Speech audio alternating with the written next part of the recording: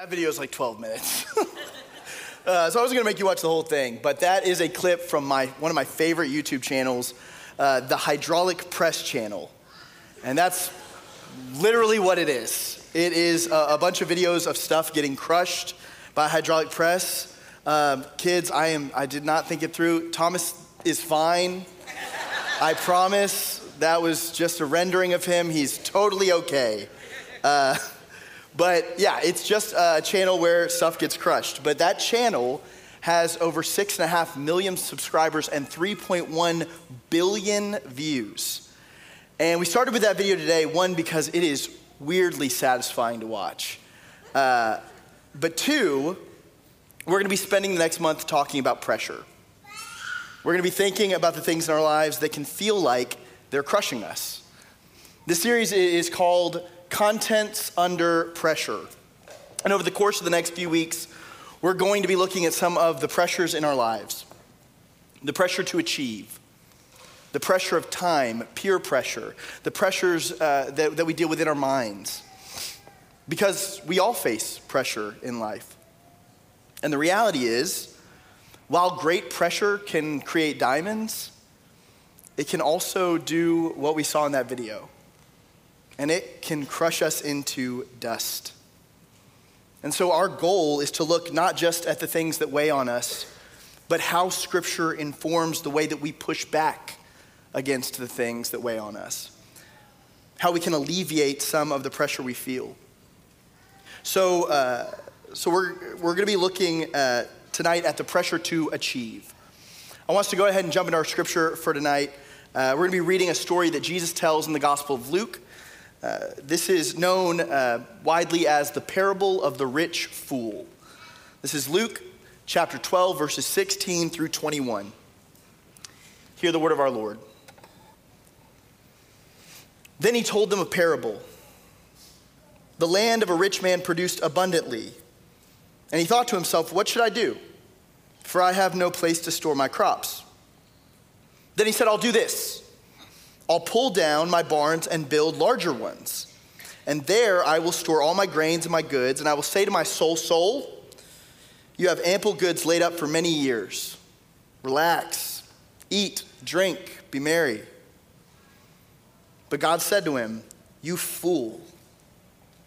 This very night your life is being demanded of you. And the things you have prepared, whose will those be? So it is with those who store up treasures for themselves, but are not rich toward God.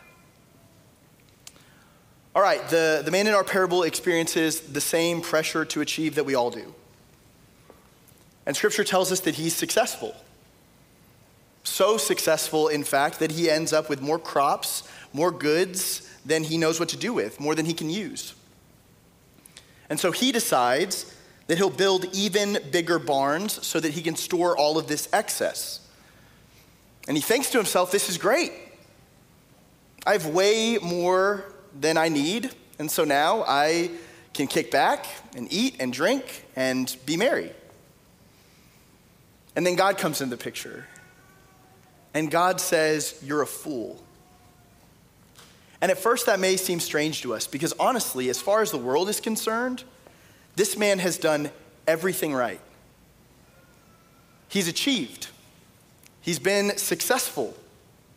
He's been productive. He's done everything that he was supposed to do, and now he's enjoying the fruits of his labor.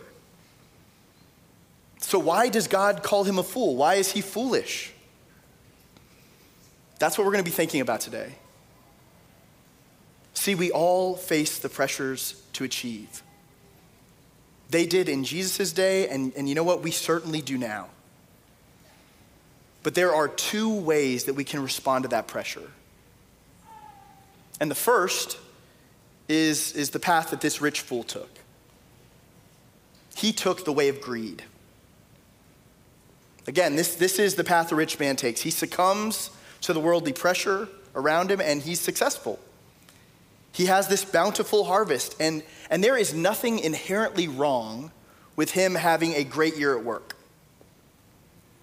The problem is, in his achievement, all he thinks about is himself. notice that he doesn't thank God for this amazing crop. He doesn't recognize where all that he has comes from. And then on top of that, he also doesn't consider how he could use all that excess to help his neighbor. Instead, he decides that he's going to build bigger barns, larger storerooms, so that he can amass more of this surplus. I love what St. Augustine wrote about this parable. In some of his notes on the New Testament, Augustine says, "The farmer was planning to fill his soul with excessive and unnecessary feasting and was proudly disregarding all those empty bellies of the poor. He did not realize that the bellies of the poor were much safer storerooms than his barns." I love that. I have been thinking about that all week. Augustine hits the nail on the head. It's exactly what he says. The sin of the farmer, the mistake that he makes, is his choice to go the way of greed. And you know what? That farmer is not alone. His challenge is our challenge. The reality is, so many of us feel the pressure of this world to achieve, to have more and more, to collect stuff. And that pressure can make us greedy because we become convinced that we need more. So like the farmer, we build bigger and bigger storerooms for all the things that we have, but it's never enough. And so we just continue to amass. And that's why God says, "You fool. You're a fool. This very night, your life is being demanded of you. And the things you prepared, whose will they be?" God says you're preparing and planning for this luxurious future life. But what if you're gone tomorrow? Those bigger barns, all of that preparation, it won't matter. How does the old adage go? You never see a hearse pulling a U-Haul. My father-in-law says that all the time. You can't take it with you. See, Jesus is trying desperately to help us understand that in the eyes of God, our lives and our achievements are not defined by what we have. We don't need all the things we think we need. Jesus uses this parable to help the crowd that he's preaching to see that one of the greatest enemies and pressures that they face is greed. And you know what? 2,000 years later, nothing has changed. I read some fascinating research on greed this week. Zogby Analytics, which is kind of a preeminent pollster in America, recently conducted a large poll in which respondents identified greed and materialism as the number one most urgent problem in American culture. Another poll from Vanity Fair found that 78% of Americans disagreed with the famous Gordon Gekko quote, "Greed is good." Another recent poll by The Economist asked readers, what is the deadliest sin? And greed ranked number one. Overwhelmingly, people agree that greed is a terrible problem. But here's the really interesting thing about the research. Most people don't think that they are greedy. The BBC conducted a poll on the 7 deadly sins: anger, envy, gluttony, greed, lust, pride, and sloth. And they asked 2 questions. Number 1, which of these sins have you committed? And number 2, which of these sins have you committed in the past month? For both questions, greed finished dead last. Plenty of people in the survey admitted to being lazy or proud, envious, angry, even lustful. But greedy, 7th out of 7. Last on the list. So everybody admits that greed is one of the most significant problems in our world, and yet the majority of people believe that it is the sin they struggle with the least. We somehow believe that it is the most prevalent sin in the world and the least prevalent sin in me. The point is, the way of greed is sneaky. Just like that farmer, we don't mean to stumble into it. We're just living our lives, doing what we think we're supposed to do. And before long, we realize that everything in our lives is about us. It's about our comfort and our security and our success and our achievements and our status. It is so easy for us to find that the pressure to achieve has led us down the way of greed. But the good news for us tonight is that there is another way. We don't have to take the way of greed. Instead, we can take the route that Jesus so often advocates in the gospel. We can take the way of need. Y'all know I love a rhyme. Here's what I mean by the way of need. The way of greed says store up as many things as you can for yourself. If you get more, build a bigger barn. If you get more than that, build another bigger barn. Amass stuff. But the way of need is way different. It's about just meeting our needs. Just meeting need. And that does include our own need. Notice that God doesn't call him a fool because he's successful and has a great harvest. That is not the issue. He doesn't call him a fool because he has enough to feed himself or provide for himself. He calls him a fool because of how he uses his abundance. He stores it away. Just like Augustine says, he doesn't realize that the safest place for his excess grain isn't in bigger barns. It's in the bellies of those who need it. It's in the bellies of those who are hungry. Look, it's not a sin for us to have what we need. It is not wrong for us to provide for our families or to own things. That is not at all what Jesus is saying, and I want to be clear about that. But what he is saying is that when we have excess, when we find ourselves overflowing, when we find ourselves with an abundance of something, way more than we need, we ought to first recognize who it comes from, and second, we ought to be willing to use it to meet someone else's need. I want to tell you a story about James Harrison. He's also known as the man with the golden arm. When James was in the hospital as a young man, doctors discovered that his blood had a massive amount of RHD immune globulin, or anti-D. Essentially, they discovered that his blood could be used to create a drug that helps pregnant mothers who develop a disease called HDN, which can be extremely dangerous to their babies. I feel like Cheryl is a NICU nurse. I feel like she should be explaining this, honestly. But the point is, he had a really high concentration of this antibody, something in his blood. He had this rare thing in abundance. And so he decided to use it to help others.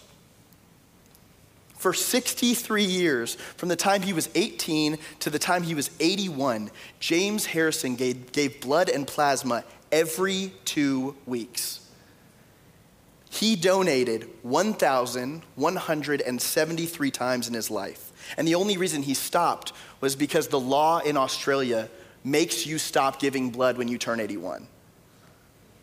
It is estimated that because of his donations, James Harrison saved 2.4 million babies. Look this guy up. Absolutely incredible. But James had something in abundance. His storerooms were full, and so he used what he had to meet a need. It could not have been easy to spend 63 years of his life with a needle in his arm every 2 weeks. But still, he took the way of need. I want to tell you the story of another man, a different man. Admittedly, his story is not quite as dramatic as James Harrison's, but it's still really meaningful to me. His name was Mr. Booty, and he was my next door neighbor in Tyler.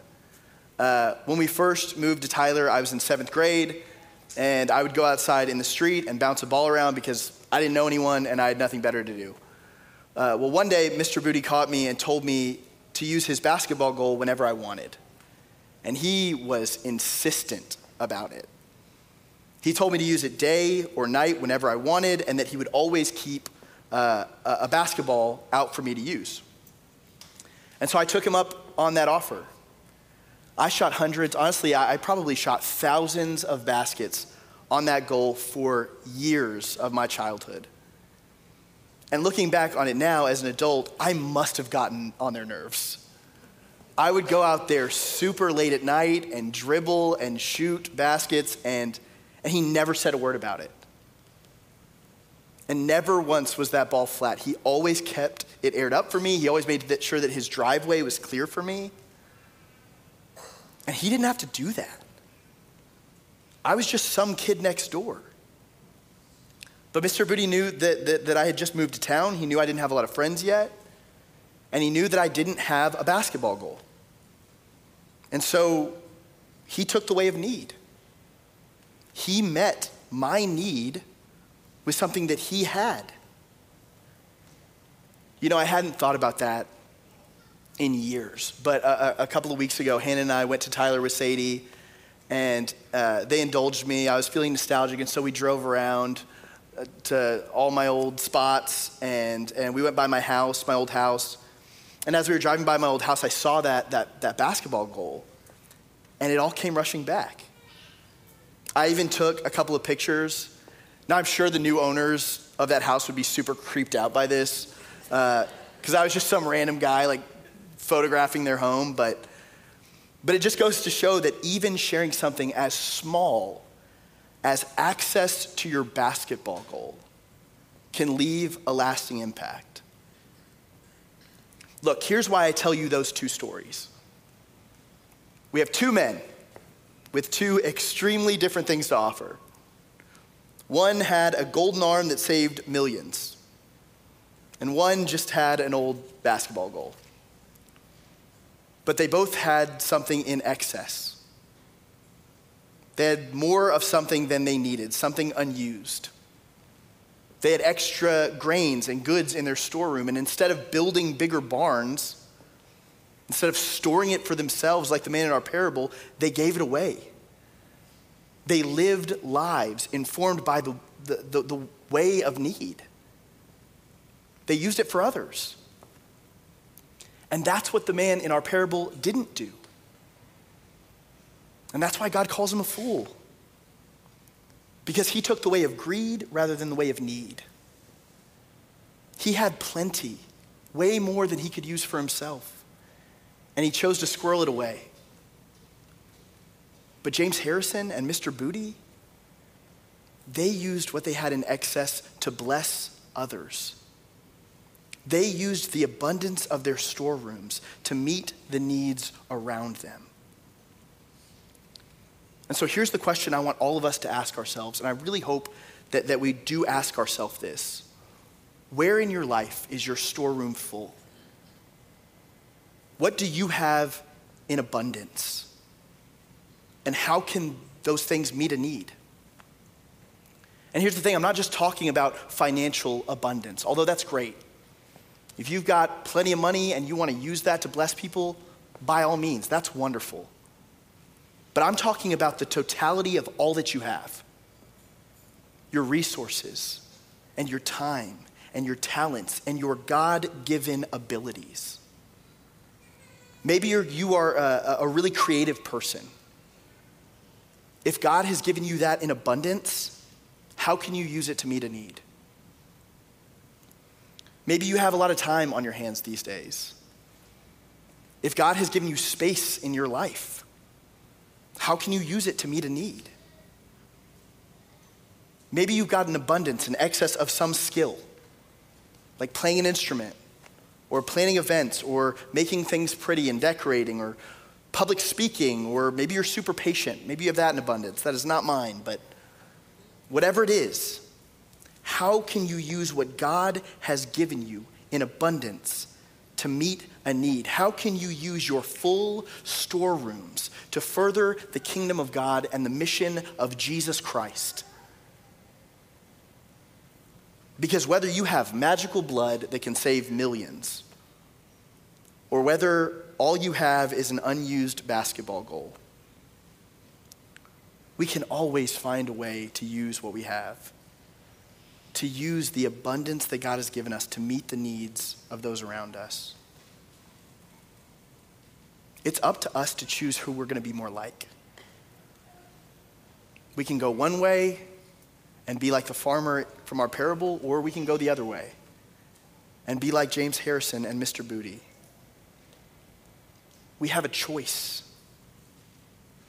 When the pressure to achieve bears down on us and we feel like we are being crushed like Thomas the Tank Engine by a hydraulic press, may we always choose the way of need over the way of greed.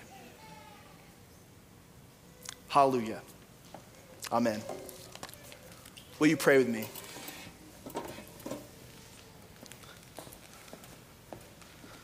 Lord, we confess that we are a people who so often think that stuff, material possessions, are going to make us happy. That next thing is going to make it all come together. But Lord, the good news for us tonight is that we don't need a lot. You are a God who tells us there is blessing in having less. There is blessing in generosity, in giving what we have. And so, Lord, I pray that you would help us to identify in our own lives where our storerooms are full. Whether it's a talent or time or a resource. Whether it's an old basketball goal. God, help us to find places where what we have can meet a need. Lord, we love you. And we pray all of this in your name. Amen. Thank you for joining us. Please make sure to rate, review, and subscribe so you don't miss new releases. We'll have new podcasts coming out all the time. Be sure to check us out online at whiteschapelumc.com. Please download the WC Life app and follow us on social media to stay up to date with all things WC.